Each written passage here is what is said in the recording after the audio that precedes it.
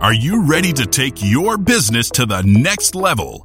Every day, there are countless books and articles that are published offering the key on how to make your business a success. It's easy to feel overwhelmed trying to keep up and run your business. That's why Deb Creer created the Business Power Hour. Keep up on the latest trends, best practices, and techniques for how to make your business a success. Let the Business Power Hour do the heavy work for you. Good morning, good morning. I am Deb Creer, and I am passionate about giving professionals the tools that they need to make themselves and their businesses as successful as possible. And we're going to get back to my roots. We're going to be talking about marketing today. But the fun thing is I already know I'm going to be learning stuff from my guest. And so I can't wait to be delving into this. So please join me in welcoming Erik Jensen to our program today. Welcome, Erik. How are you doing today? Thank you very much, Deb. I am doing awesome. Thank you for asking. I'm excited to be here. I love it. I love it. Well, let me tell people a little bit about you, and then we will dive into this. Okay. So Erik Jensen is the co-owner of Predictive ROI, a 7-figure marketing agency helping businesses monetize their position of authority. I love that. We're really going to learn more about just that initial statement. A business owner since age 14, Erik began his entrepreneurial journey via a national juggling business that took him and his brother around the country. Now the chief strategy officer at Predictive ROI, Erik developed the podcasting strategy that made the agency over, get this folks, $2 million, which was featured in the book Profitable Podcasting. Holy schmoly, we really are going to have a lot to talk about. So again, Erik, welcome. Well, thank you very much. It's always fun to be able to kind of talk through these things, and hopefully it's going to be really useful for your listeners so that they can take the pieces and elements that are appropriate for their journey and adopt them. Right. I love that. I love it. And I think that's one of the things that, and I'm going to have to, you talk about your background in a little bit, but one of the things that people get so caught up in is I have to do what everybody else is doing. And they forget that there's bits and pieces that they should be pulling from it. So, I loved reading your bio because I always like knowing how my guests got to where they are today. And I don't think I've ever had a national juggler on the program before. We're a little bit rare, so I feel you there. In fact, I didn't even know there was such a thing. So tell us more about how it is that you really did get to where you are today and discovered that this truly is your passion in life. Yeah. So, as you mentioned in my bio, my brother and I, we started businesses fairly early on, even as early as 7 years old. We were out and figuring out how to, go around campgrounds and haul wood and water for people for $5 a pop and things along those lines. Juggling ended up being one of those things that we both really enjoyed, and we actually did really well, paid my way through college with it, everything along those lines. How do you get paid to juggle? Is it kind of like a magician's act? You go and perform? So it was an act. You got it right. And so we were paid to come into the events, whether those were historical events, colleges, corporate things, etc. And if they were festivals, then we would also do tips and things along those lines as well. But for anybody that enjoys performance or has done performance, it's a blast. For anybody that sounds, getting up in front of people sounds horrible, then it's definitely not a hobby or career for you. But it was a lot of fun while we did it, and we got to travel all over the place doing it, meet all sorts of interesting folks, get all sorts of interesting stories. Great. But while I was in college is when I met my business partner, Steven. And he and I got to work together on a couple of projects. One of them was for a nonprofit. Another one of them was for a startup competition at Duke University. And I really was super, super impressed with my time that I spent with Steven. He was working at the Small Business Development Center at that time. And I was a non-traditional student. And we hit it off. And when he had stepped out to start Predictive, he asked me if I would take part in it as well. And if anybody else had asked me, I would have said no. But I, like I said, he really impressed me and continues to impress me every day with the sort of person that he is and the integrity he has around the work that we do. And so we started that, and Predictive was initially an SEO company. And we helped a lot of companies do that work. But what we found was it was very difficult to optimize air for anybody that has done any SEO work. If you don't have content, right. Right. Exactly. So, you look at your own work, you said you've done over 700 episodes, right? That's a big body of work. There's a lot that you can actually optimize there. But the vast majority of organizations and companies don't have that. They really struggle with the content creation side. And so Predictive shifted a couple of different times over the years as we narrowed in really on our niche. And now what we really do, we help agencies, coaches, and consultants build a position of thought leadership and then monetize it. I love it. So it's awesome. So clearly early on, you figured out how to be marketing yourself. You wouldn't have been very successful, with your national juggling career if you weren't. And it really was about getting the message out to the right people. And so one of the things that, I was looking through your website, which is Predictive ROI, pretty easy to remember, .com. And one of the things that you have on there is figuring out who your avatar is. And people immediately go, oh, I don't know what that means. And it really is, who are you marketing to? Yep. So, I'm sure you hear this and I hear this, and I alternate between cringing and giggling when somebody says this, when I say, so Erik, tell me who your target audience is. And you smile at me and you say, everyone. And, because, that is our first inclination, right? We want to sell our product or our service to as many people as we can, right? But the problem is not everyone really is our market. And so let's kind of walk through this process of figuring out, because we can't sell anything to anybody, whether, and we can't, and we have to know who that avatar is before we can write our content. All of those things. So I think, this is kind of one of the first things we need to figure out. So talk to us about how we figure out who we really should be marketing to. You bet. So niche and avatar, you're right. It is the base for a lot of really important business decisions. If you don't have that figured out, everything that you do from a business growth perspective is going to be less targeted, and it's going to be slower. The more niche down you are, the more targeted you are towards your avatar, the faster and more profitable your business is likely to be. That's kind of a universal truth across the way. There are two reasons why people want to do everything for everybody. One is cash flow. They want to sell to whoever will write them a check. And it does. It makes sense. It's like, if I to as many people as I possibly can, I will make money. Right.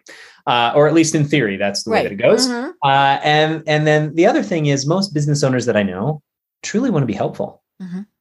Right. They love being able to help people, and they love figuring things out. So if you come across and it's like, well, I don't have any experience with your industry, I don't have any experience with your type of audience, I don't have any experience with your type of business, but I bet I can figure it out. And you have a problem, and it'll feel good to be able to help you solve it.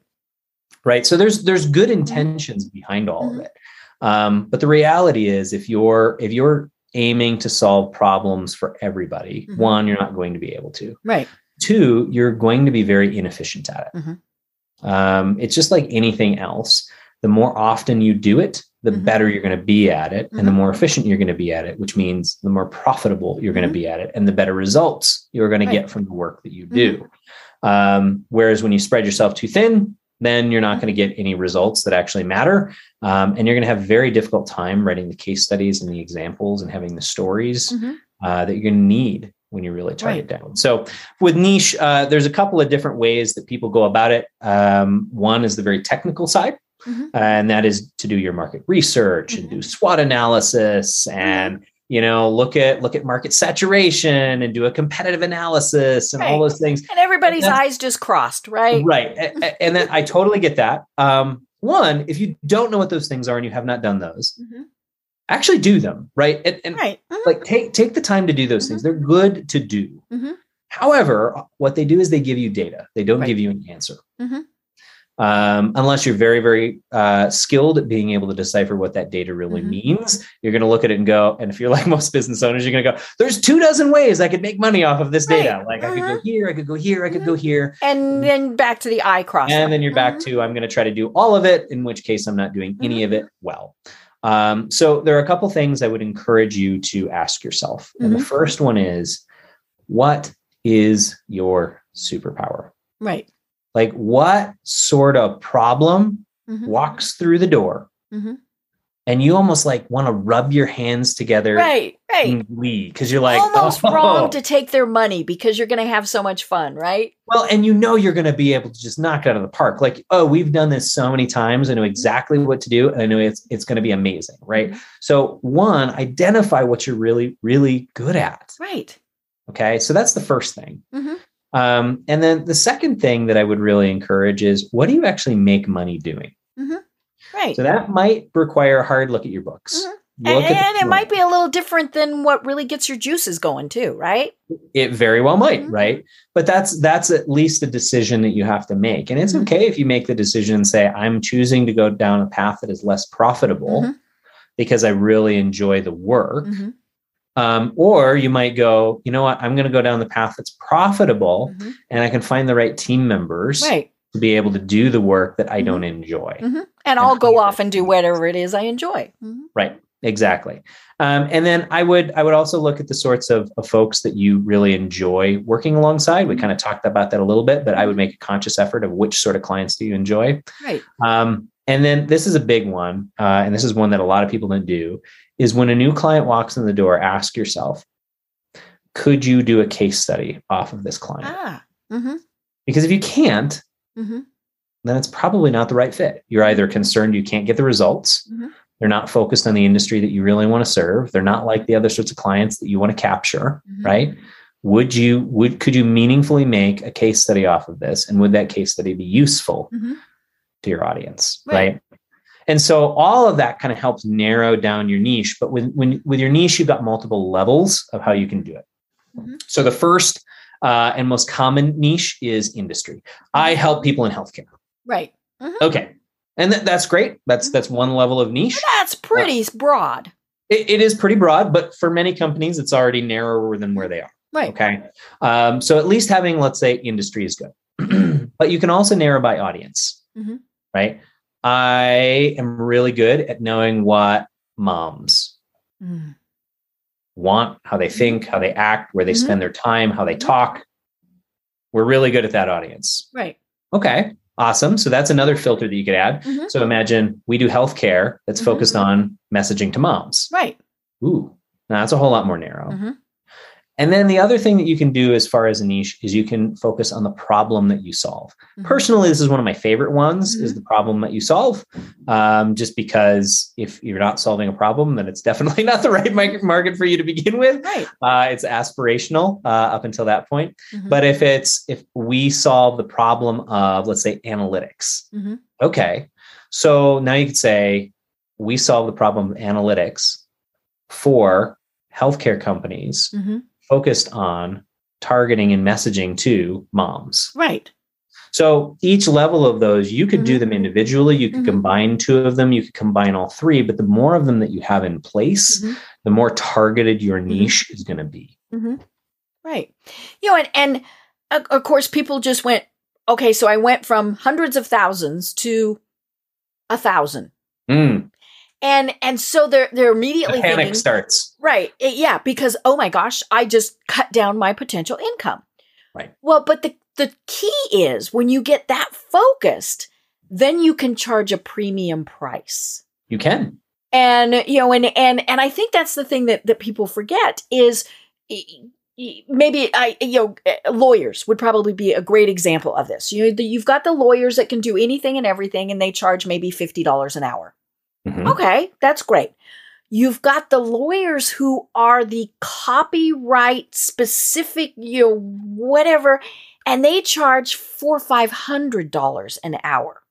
Right. And that's the key, so they're not trying to be that every person to everyone. They know exactly who they want to sell to. Are they going to sell fewer hours service, I guess it would be. Yes. But they're selling to that exact right market. Right. Oftentimes the sales process is actually a lot faster and a lot easier. Oh, yeah. So there are a couple of reasons why people, and I want to respect anybody, and I want whoever is listening to this to hear this. Niching down is terrifying. It's hard. Oh my gosh. Right. It is one of the scariest things that you can do as a business owner because you feel like you're throwing away potential money. Right. So for those that are thinking about making this transition, I want you to consider kind of a mental framework. What you're doing when you niche down, what we're talking about right now is who you are fishing for. Okay. Not who swims into your net. Okay. So are other types of clients going to continue to swim into your net by happenstance? Absolutely they are. In fact, that's how most businesses run right now. And it's okay to sell to them. Right. As long as you can do good work and it can be profitable and all that. And that's ultimately what a lot of referral stuff is from too. It's like, well, I don't know if you can do work for this person, but they're a friend and they said they needed help and here you go. Right. So all that's going to continue to flow into your net. None of that changes. What we're talking about is what's the business that you want to build? What are the types of clients you want to attract? Well, if you're fishing, you have to fish in the right pond at the right time of day. You have to have the right bait. You have to be fishing at the right depth. You have to actually plan for it. You can't just hope that something is going to work. Right. Okay. So what I'm not saying is blow up your business, fire all your clients and move forward and go, well, now I'm niche down, but I'm out of business. Yeah. I can't pay my bills anymore. Right. What I'm saying is be intentional about who you want to aim for clients moving forward and over time transition your business into a much more narrow, niche down and profitable position than what you currently are as a generalist. Right. And as you were talking about that, I was thinking, and you mentioned this, that time and knowledge really is the key to this. And I don't know why it popped into my head, but I was thinking about an auto mechanic. Who, they hang out their shingle and they say, we fix all cars. Yeah. Well, a Ford is very different than, say, a Mercedes Benz. And, that's, you might, and yes, you can change the tires. You can probably change the oil. Some of the basics. But when you have to stop and learn how to do that, and even if they're, maybe you've got, say, Lamborghinis and Mercedes Benz, they're still very different cars. And when you have to stop and spend time learning how to work with that other car, you could have been working on your other cars. And I think that's the thing for folks to remember is the time you spend learning how to expand your knowledge might not be the best use of your time. And you've got to have parts for all those different sorts of vehicles, and you've got to have manuals for each of those, and you have to have people trained for each of those. Every time you step outside of a niche, you complicate your business, which is great when you've reached a certain size. Right. But when you're still in the growth phase, when you're still in the, I really want to make it to being able to have, 15 or 20 employees or 15 employees, narrow is really your friend. Right. Right. And it simplifies things and it comes back to what we were initially saying. It simplifies your content. Let's go back to, the auto, mechanic.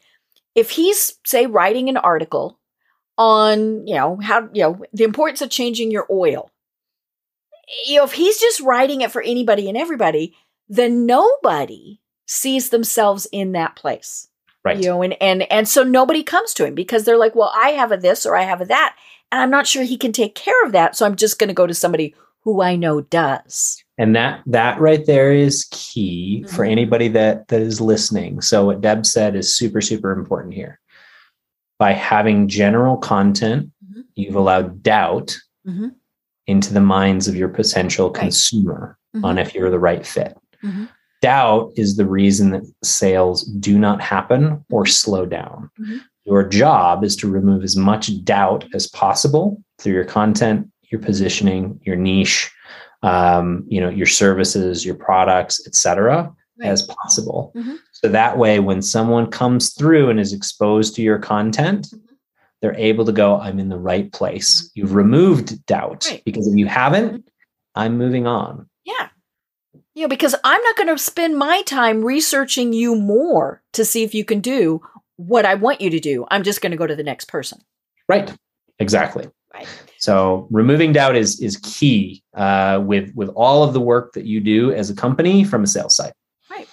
It's funny. I've shared this on the program before. I was in a networking group, and you stand up, you give your little 30-second spiel, and this very lovely person stood and said she sells skincare products. Great. She sells to everyone because, hello, we all have skin, right? Yes. And and it kind of made sense. And there's actually one of the big name companies right now doing that. Our product is for everyone.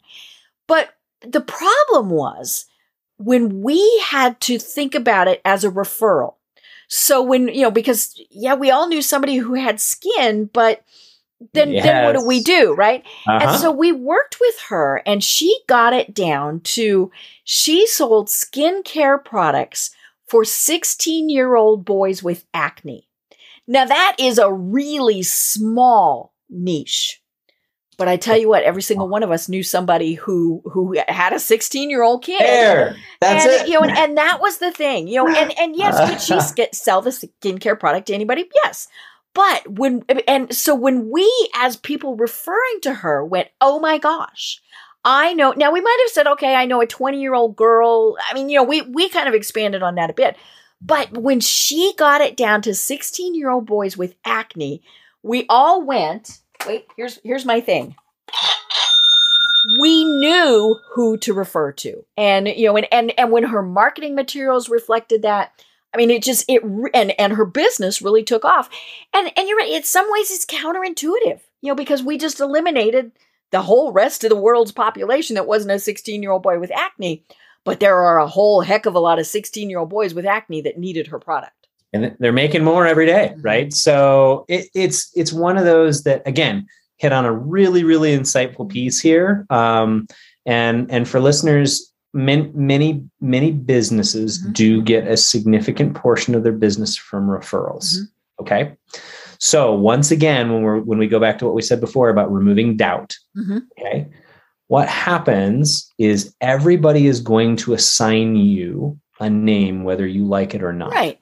They're going to say, Eric you're the X business, right? And so it's going to happen whether you're intentional about it or not. All right. Your clients, the people that know you, potential prospects, they're all describing you. The question is, are they describing you in the way that you want to be described? By being so narrow, right? That business owner is now, anybody that refers is going to go like, oh, you're the lady that has the skincare for 16-year-old boys with acne. Right. Like now for me as a referrer, I have no more doubt. I'm actually more confident in being able to go, oh, you got to talk to this person because they solve exactly the problem that you have. Right. That makes me feel better as a referrer, whether or not I'm even getting a piece of that referral. Yeah. Right. Because I'm clear. There is no doubt. And the person I'm referring to is going to go, wait, that's literally what they do. And you're like, yeah, that's literally what they do. You can go talk to them and they're going to go, thank you. You solved my problem. Right. All because of clarity. Right. So Flint McLaughlin has a great quote. It is clarity trumps persuasion. For any of you that are trying to sell with really persuasive headlines and all those other sorts of things, great. But if you're muddying the waters as far as clarity, or you haven't taken the step to clarify who it is you serve, how it is you serve them, and why they should care, do that. You're going to be amazed at the impact that has on your overall sales pipeline. Right. And we also need to get away from the gimmicky, the fun, all of those things. I always think about the Super Bowl commercials where you look at it and you go, wow, that was really cool. I have no idea who they were, what they were selling, but they were herding cats, right? The herding cats is the one that I always come back. And I actually know who it was, but yeah, it was like, oh my gosh, that was a really cool commercial. Now, when you see the big horses, Budweiser. I mean, that is their brand. So, but so many times, and especially when you're on, when you're really trying to catch someone's attention, whether it's the, international stage of the Super Bowl or, your next marketing meeting, we try to get cute and we try to get funny and and all of those things. And it's back to exactly what you were saying, clarity. If somebody walks away and goes, that was cute, but you've lost. Right. Or that was awesome. Who was that again? Mm-hmm. Right. Or this was really fun. I really liked that commercial. Mm-hmm. What were they selling? Mm-hmm. Mm-hmm. Yeah. And yes, right. Medicine commercials struggle with that all the time. I know, and they advertise a lot, right? And I'm always going, and because I get caught up in it could cause you to die, and don't take this if you're allergic to it, and which they have to say, but yeah, right. I'm always thinking, but what was it for? Yep. And another thing that muddies the clarity of your messaging is oftentimes the cliches. Right. So there's a really sharp fellow. His name is Nick Natarella. Mm-hmm. He helps companies with their messaging, particularly around radio advertising and audio. And he's super good at what he does. Mm-hmm. But he always talks about the list of cliches that are like friendly service. We treat you like family. I always love clean restrooms. I'm like, really? Are they not clean? Right. So what it is you're muddying the waters of what it is that you truly serve by focusing on the table stakes. Like if your bathrooms aren't clean, why would I go there to begin with? Right. Like I expect them to be clean.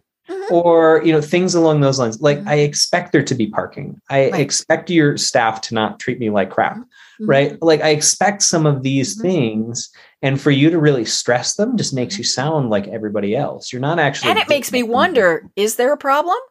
Right. Were they, did you not have parking? I mean, So it is good. So that's another thing that kind of muddies the waters when you're thinking about your clarity and your niche is the more niche down you are, the more you understand about the problems that really matter to them.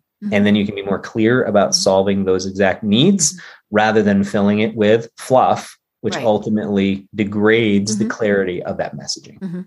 Right. Yeah. So we know who we're selling to or hoping to, and we know what we're doing, but then what the heck do we do? We've got this content. Yes. And I think this is something, and I'm raising my virtual hand here and saying this too. We might have mailing lists. We might know we're supposed to do. We might have Facebook pages. It's funny. I got one of my Facebook pages in trouble the other day, and so I no longer have that Facebook page. I'm like, oh dear. But we have content. What the heck do we do with it? And I think that is probably one of the things that people struggle with the most is. We know we should be sending emails. We know we should be, posting on LinkedIn. But I'm busy. I have all these. I have to be running my business. I have to be doing those things. Yeah. So, let's talk about that for people who struggle with even getting their messaging out there. Got it. Well, so this is fun for me. Leveraging content is one of the things that I nerd out on. That's one of the things that Predictive really doubles down on and helping our clients do. So I got lots of examples from the trenches that I can hopefully provide for folks. So leveraging content comes in kind of two pieces. One is the creation of the content, and the other one is the distribution of the content. And there are different pieces that are needed to be solved for each one of those. Okay. But the first thing that is a universal truth for either of them is you need to have a process. Okay. The reason a process is important is because you don't have to figure out things again and again each time. Right. You're not reinventing the wheel. Again, it gets back to that learning curve that we talked about before. You become more efficient. You become better at it. The second thing about a process is a process can be handed off to others. If it is not a process, it can't be handed off to anybody because how do you have them do it? Yeah. How do you tell them what to do if you can't? Right. Yeah. Because then they have to reinvent the wheel every time, in which case it's going to come back to the original person, usually the owner, to then review.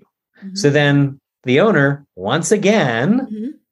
becomes the roadblock in that process of content creation. Mm-hmm. Okay, so let's talk about content creation in particular, and then we'll go into distribution. Mm-hmm. So content creation, we believe that there are two important aspects for you to create from content. One, we call cornerstone content. The other we call cobblestones. Mm. Cornerstone content has three specific attributes. Mm-hmm. It is regular, meaning it is going out on a regular basis. Your podcast is an example of this. And by the way, podcasts are an example of cornerstone content. We use it that way ourselves. Okay. So cornerstone content is regular. Mm-hmm. By default, it should also be niche down and focused on your audience. And you shouldn't be able to lift it from your podcast, put it on someone else's podcast and no one would notice. Like it's got to be truly unique to you. That cornerstone content. So regular, it has to be meaty. You have to have something significant there to be able to slice and dice later. Mm-hmm. And it can't be a one-trick pony. So a one-trick pony means it doesn't live just one place. Let's take that Facebook page example that you unfortunately are now dealing with. Let's imagine your entire community was there. Mm-hmm. Let's imagine you had written all sorts of content that only lived there. I'm in big trouble. Big trouble. Mm-hmm. Right? You built your business to only live in one place. You built your content to only live in one place. Now let's take your podcast as an example instead. Let's say iTunes goes, we're done. Mm-hmm. We're not doing podcasts anymore. Okay. Your podcast lives on your website. Your podcast it's on all of those other platforms. Mm-hmm. Right, exactly. So it's everywhere, right? I'd be bummed because most of my listeners come from iTunes, but they'll go someplace else then. Mm-hmm. If iTunes stops doing podcasts, then I say, hey, let's go to Spotify, Spreaker, all of those. Mm-hmm. Okay, so that's really important, and we'll get into the distribution because that'll tie into that as well, the one-trick pony. So that's cornerstone content, regular, meaty, not a one-trick pony. Mm-hmm. Cobblestones are what you make from the cornerstone content. They're the slicing and the dicing. They're the little pieces. So when you're creating cornerstone content, you want to have a plan for how you produce it. Mm-hmm. So that way you're already thinking about, again, because we're talking process, you're already thinking about all the different ways that you're going to use it. Mm-hmm. So again, we'll use this podcast as an example because it's easy for everyone to understand. I'll use an example for emails later, but we'll just use podcast for right now. Mm-hmm. This podcast, there's a specific thing that you're looking for out of each one of these episodes. You have a topic that you're kind of aiming for. Mm-hmm. And that's great. But let's say you said intentionally, I'm actually going to structure my podcast so that I get 3 distinct chunks out of it every time. Okay. Chunk number 1, I use for writing a blog. Mm-hmm. Chunk number 2, I use for writing an email. Chunk number 3, I use for all of my social posts. Mm-hmm. So what would that actually look like? Mm-hmm. Well, chunk number 1 then needs to be about, if it's a blog post, it needs to be about actionable stuff. Right? It needs to have enough theory that someone can get engaged, but it needs to actually be able to show them how to do it, right? This mix of strategy and tactics. Mm-hmm. So that's what you would aim to get out of it. Now, the second chunk, which we're going to say gets transformed into the email. Mm-hmm. Well, in the email, you need some really catchy things, right? You need some stuff that makes people go like, ooh, this is all about pain point, or this is about specific issues that I might be dealing with. And so you might like drill into a couple of these. And now part number 1 and part number 2 might merge really well together, right? But again, you've got a purpose for that. Part number 3 might be all about getting great golden nuggets, as we call them, or inspirational quotes, or controversial statements, or little video clips that are going to be useful on social media. At the end of that conversation, what if you were to take 30 seconds, and just you talk about what the greatest highlights were from this episode and say, this is why someone should listen. This is why it's really important. This is who it's important for. 30 seconds. Now let's imagine all of that then being transcribed or not, doesn't really matter. Right. Hand it off to someone else who's a writer. You know where to look for each piece. And that 30 seconds at the end, not only can that turn into a social media post, that can actually go at the beginning of your episode before your intro. That acts as a guide for your writers to know exactly what are the most important pieces to come out of it. Now, what are the chances of your writers and your team being able to nail all that stuff down? Well, you've got your process. So you just really made it pretty easy for everybody to do. Right. And so now and I'm just going to talk to somebody's listening. I know, and they're going like, I don't have a team. Mm-hmm. Okay. Right. It's me. It's just me. Mm-hmm. Even for you. Mm-hmm. Now you know where to go for each one of these assets. Mm-hmm. You can literally transcribe those pieces, tweak them a little bit, and there you go. Mm-hmm. Right. So having a process is really important. Mm-hmm. Another thing you can do is look at all the emails that you write on a regular basis, helping clients, giving them step-by-step guides, giving them strategy overviews, helping frequently asked questions. Frequently asked questions, right? What if you were to take all of the emails that you did that over the last year and compile them? That's a pretty good. You probably have 2 years worth of blog posts written. Right. An ebook or two. I mean, you've got a ton of content. Right. And so for all of that stuff, again, you don't try to transform it into things that it's not. You take that and you go, awesome. What are the 2 or 3 elements out of this that I can take and I can just massage slightly and turn into social media posts? What are things that I can massage slightly and turn into emails? And so by having this rhythm, this process that goes through, it's all the better. Right. Processes also have time, so you know it's going to get done in a certain pattern. Okay. So that is the first step. It's really easy for us to put stuff off. I'll do that tomorrow. I'll do that next week. And then it doesn't get done. Which is why cornerstone content has to be regular. Yes. It's because if it's not regular, that's exactly what's going to happen. Right. And you can automate some of that. I mean, that is part of this process. Is, somebody signs up I signed up for something on your website today. Bam, I got an email. And it said, please confirm that this is a good email. I confirmed, and then I got the content I requested. Right. There was not some little person, I'm assuming, sitting somewhere going typey, typey, typey, typey, typey. No. You automated that, and it was taken care of within 10 seconds. I mean, but if you needed a little person to go typey, typey, typey, typey, I'd still be sitting here going, am I going to get the stuff or not? Right. Absolutely. And again, even for that content that you got, I'll just tell you right now, you're going to be getting other stuff afterwards. Right. And all it followed the rules. It said I would be getting future content. Right. And all of it is aimed to be helpful for anybody that is in our niche. Right. Agencies, coaches, and consultants. And it's really about like, oh, have you thought about this? Have you done this? Have you implemented these things? Here's how. Right. If you haven't yet. Right. So yeah, all that stuff is examples of, again, that's automated content, all those, but you're right. The processes for transforming cornerstone content, it's all taken care of, right? When you have the right process. And even if you're doing it yourself, you can schedule it. You can make sure that it gets done, or you can find freelancers who can do just the pieces that really you're like, ugh, I can't do it. Right. Maybe they do the first rough draft and all you've got to do is go through and modify it. But if it gets done, fantastic. All right. So then comes distribution. So distribution. Yeah. What do I do with this all stuff that I've got? Right. So if you've gotten over the hurdle of actually creating it on a regular basis, the distribution becomes a whole lot easier. Distribution is usually hard because I don't have anything to do. Right. What am I sending out? Right. And when am I sending it out? What am I sending out? How does this tie back to my other stuff? Well, if you had cornerstone content and you made all these cobblestones, all the cobblestones, guess what do they tie back to? The cornerstone content, because they were made from the cornerstone content. There's no chance that they're not going to tie back to the cornerstone content. Okay. So the purpose of all of this. You're not throwing spaghetti at the wall. Right. All you have to do is make sure that your cornerstone content, one piece, is good, and everything else is going to flow back to it.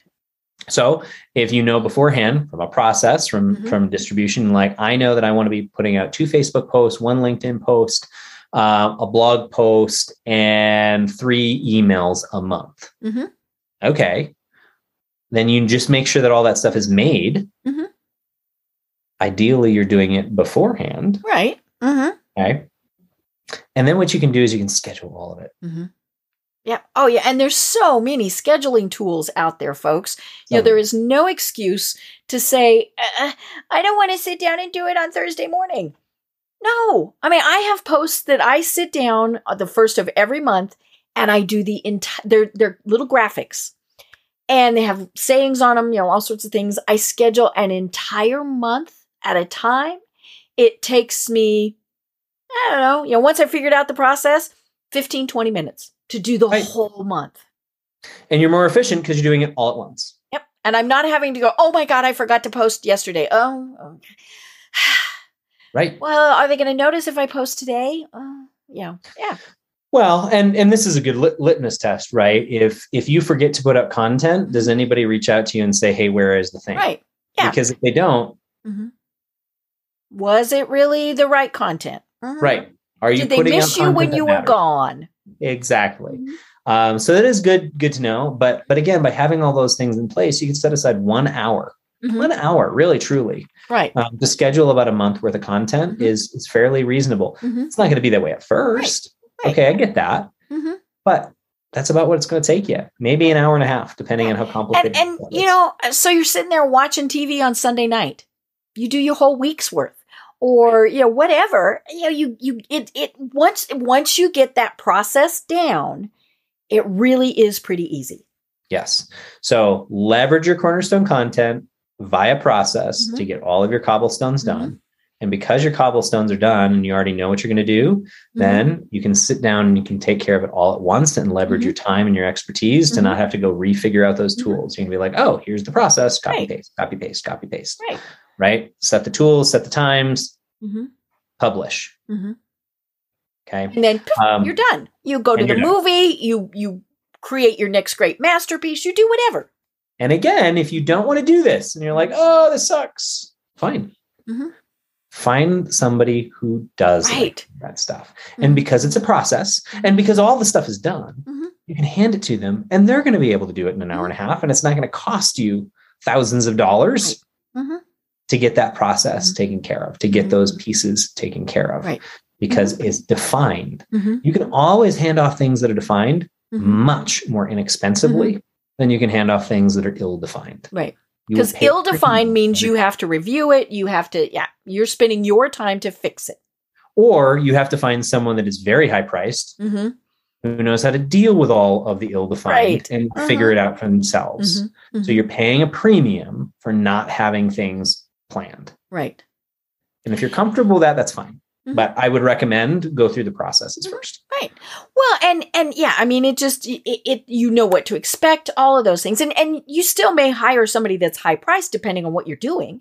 But yeah, it does just simplify everything. Comes back to the car. The auto mechanic knows you do this. And if you skip any of those steps, the wheel's going to fall off when they drive away. Absolutely. Yeah. Right. And missing steps gets a whole lot more common if you are not specific about what you do and you don't practice it a lot. Yeah. Yeah. It becomes a habit. It's that thing. Oh, on every Tuesday I do X. I mean, it's just all of those things. Absolutely. Repetition. Yep.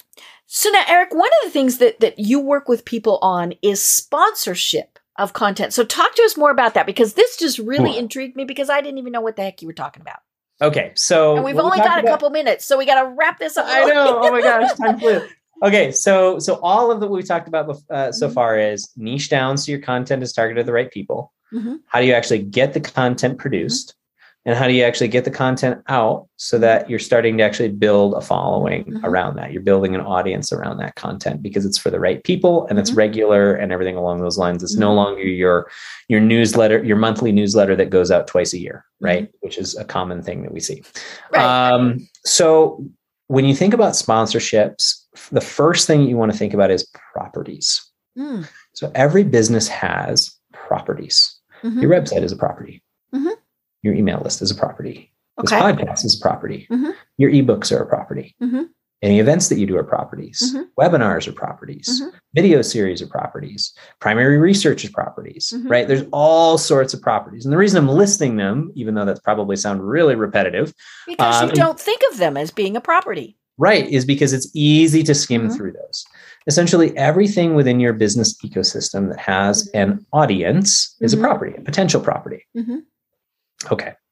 So when you think about sponsorships, you're actually thinking about access to your audience through properties. Okay.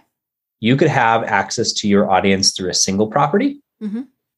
You could have access to your audience through a multitude of properties, all packaged together, right? What you want to do is you want to think about which properties you are comfortable with having a sponsor on. All right. Not every property is, not every business wants to be a NASCAR driver, right? In that they've got the corporate stickers all over the place on them. That doesn't work for them. So instead, what they want to do is they want to define the exact properties that are going to be a good fit. Well, if you've niched down, like we've talked about, and you're putting out content on a regular basis, now the fun begins. So, if you've never heard of Pam Slim, you should absolutely go check out some of her stuff. One of the things that she talks about is peanut butter and jelly relationships. So peanut butter and jelly relationships are complementary and non-competitive. You as a business have a particular audience.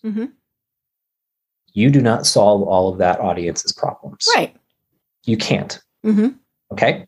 There are many other businesses and people that serve that exact same audience in a non-competitive way. They want to reach that audience. If you have that audience, that's valuable to them. Right. The more narrow it is, pay for it, the better. Okay. So what you want to do is you want to look at that ecosystem, that audience ecosystem that revolves around your audience. You want to identify some of those complementary and non-competitive industries or companies. Then you want to think about what is their average customer value. So if their average customer value is $5, you have to have a massive audience. Right. For them to see a benefit and for you to see a benefit. Right. But let's just imagine that their average customer value is $10,000. And you have 400 of the right audience. Right. That's pretty good. That's valuable. So now all of a sudden being able to put out a sponsorship for $20,000, $30,000 is pretty reasonable. Right. Because you can say, look, you only need to sell 2 to 3 of this audience. They're exactly who you serve. They are listening to this content on a regular basis or consuming this content on a regular basis. So I guarantee that you're going to be in front of them. And I can help you position yourself for the exact needs that they have in front of this audience as part of the sponsorship. $20,000 or $30,000, great. Right. You made 2 to 3 sales, and after that, it's gravy. Right. You know, and people who just went, I still don't understand, you know, an attorney. Let's do this. Okay. So an attorney who specializes, a divorce attorney, partners with a financial planner who helps people who are divorced. Right. Seems like a great little marriage, right? You know, and those are, again, that's kind of a big ticket type of thing. But or marriage so it's the non-compete but works well together people. Right. Right. They serve a different purpose. They're trying to help people in different ways. Right. But they get asked all the time, like, do you know how to solve this problem? So for instance, we'll just use ourselves as an example. We work with agencies, coaches, and consultants. Great. We don't build websites. You're not graphic designers. Nope. We don't create and sell CRMs. We utilize them. We help people set them up, but it's not like we own Keep. We don't own, Constant Contact or HubSpot or SharpSpring or whatever. Right. So all of those are relationships that are super valuable for us because it's actually helpful for us to be able to go, hey, you should go over here and talk to them because they can solve this problem for you. Right. All aimed at that same target audience. And so as you develop your audience, just know the more targeted you are, the more valuable that audience is to the specific people, the larger that sponsorship can be. Right. You don't have to have tens of thousands of listeners or viewers. You're not the NASCAR with 900 stickers everywhere. Nope. Be very, very selective about who you're aiming for. Again, you're fishing. You're not wondering who's going to swim into your net. Right. And you can do all sorts of cool stuff. And I wish we had more time because we could get into Dream 25, and relationship building, and deciding. What we do is we just have you on again. That's the easy way to do this. We have you on again, and we really are running out of time. And I hate that. This is why I set a timer because we could go on forever. So for people who just went, oh my gosh, Erik, I think how do they contact you to say, we want to work with you, and what are the exact services that you provide? Okay, awesome. So the services that we provide are basically 3 different tiers. So the first tier is we offer what we call ASM membership, or Authority Sales Machine membership. It's a membership area with all sorts of training, access to training, access to coaching. They can have as many calls with me as they want, that sort of stuff. And then the second tier is what we call Sprint. It's 90 days of concentrated coaching to get someone where they need to be. And the third level is what we call Turnkey, and that's done for you, right? Perfect. We actually come in and we make the systems work for you, put everything in place, get the software set up, you name it. And honestly, there's the best 2 ways to start to understand a little bit more about what we do and really kind of touch base with us. My favorite is we have a weekly QA. It's free. Nice. You just sign up, you show up, and you get to be around a community of awesome people. And we teach for 10 minutes to 20 minutes, probably more like 20 minutes each time, because I sometimes go a little bit long. But anyway, so we do that. And then from there, and you can find that at predictiveroi.com/QA. Perfect. So it's really easy. And otherwise, you can also check out a copy of our book, and it is free. And when we say free, we really mean free. It's not like, and we'll put the link to that in the show notes. Right.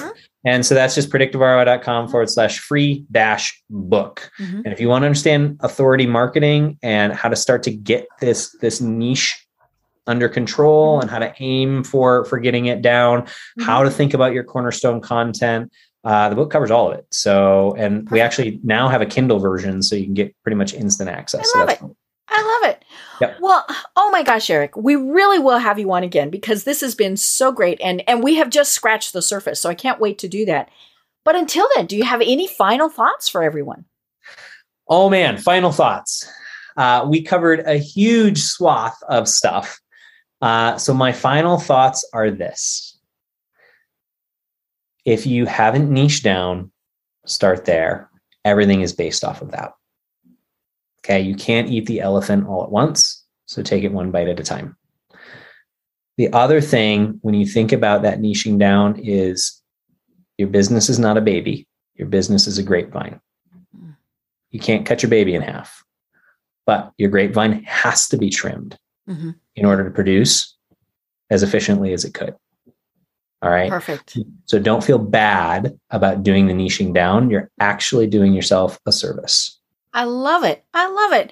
Well, I really can't wait until we chat again. We're going to have so much fun when we do that. And so, stay tuned, folks. We will post that when we do that again later on this year.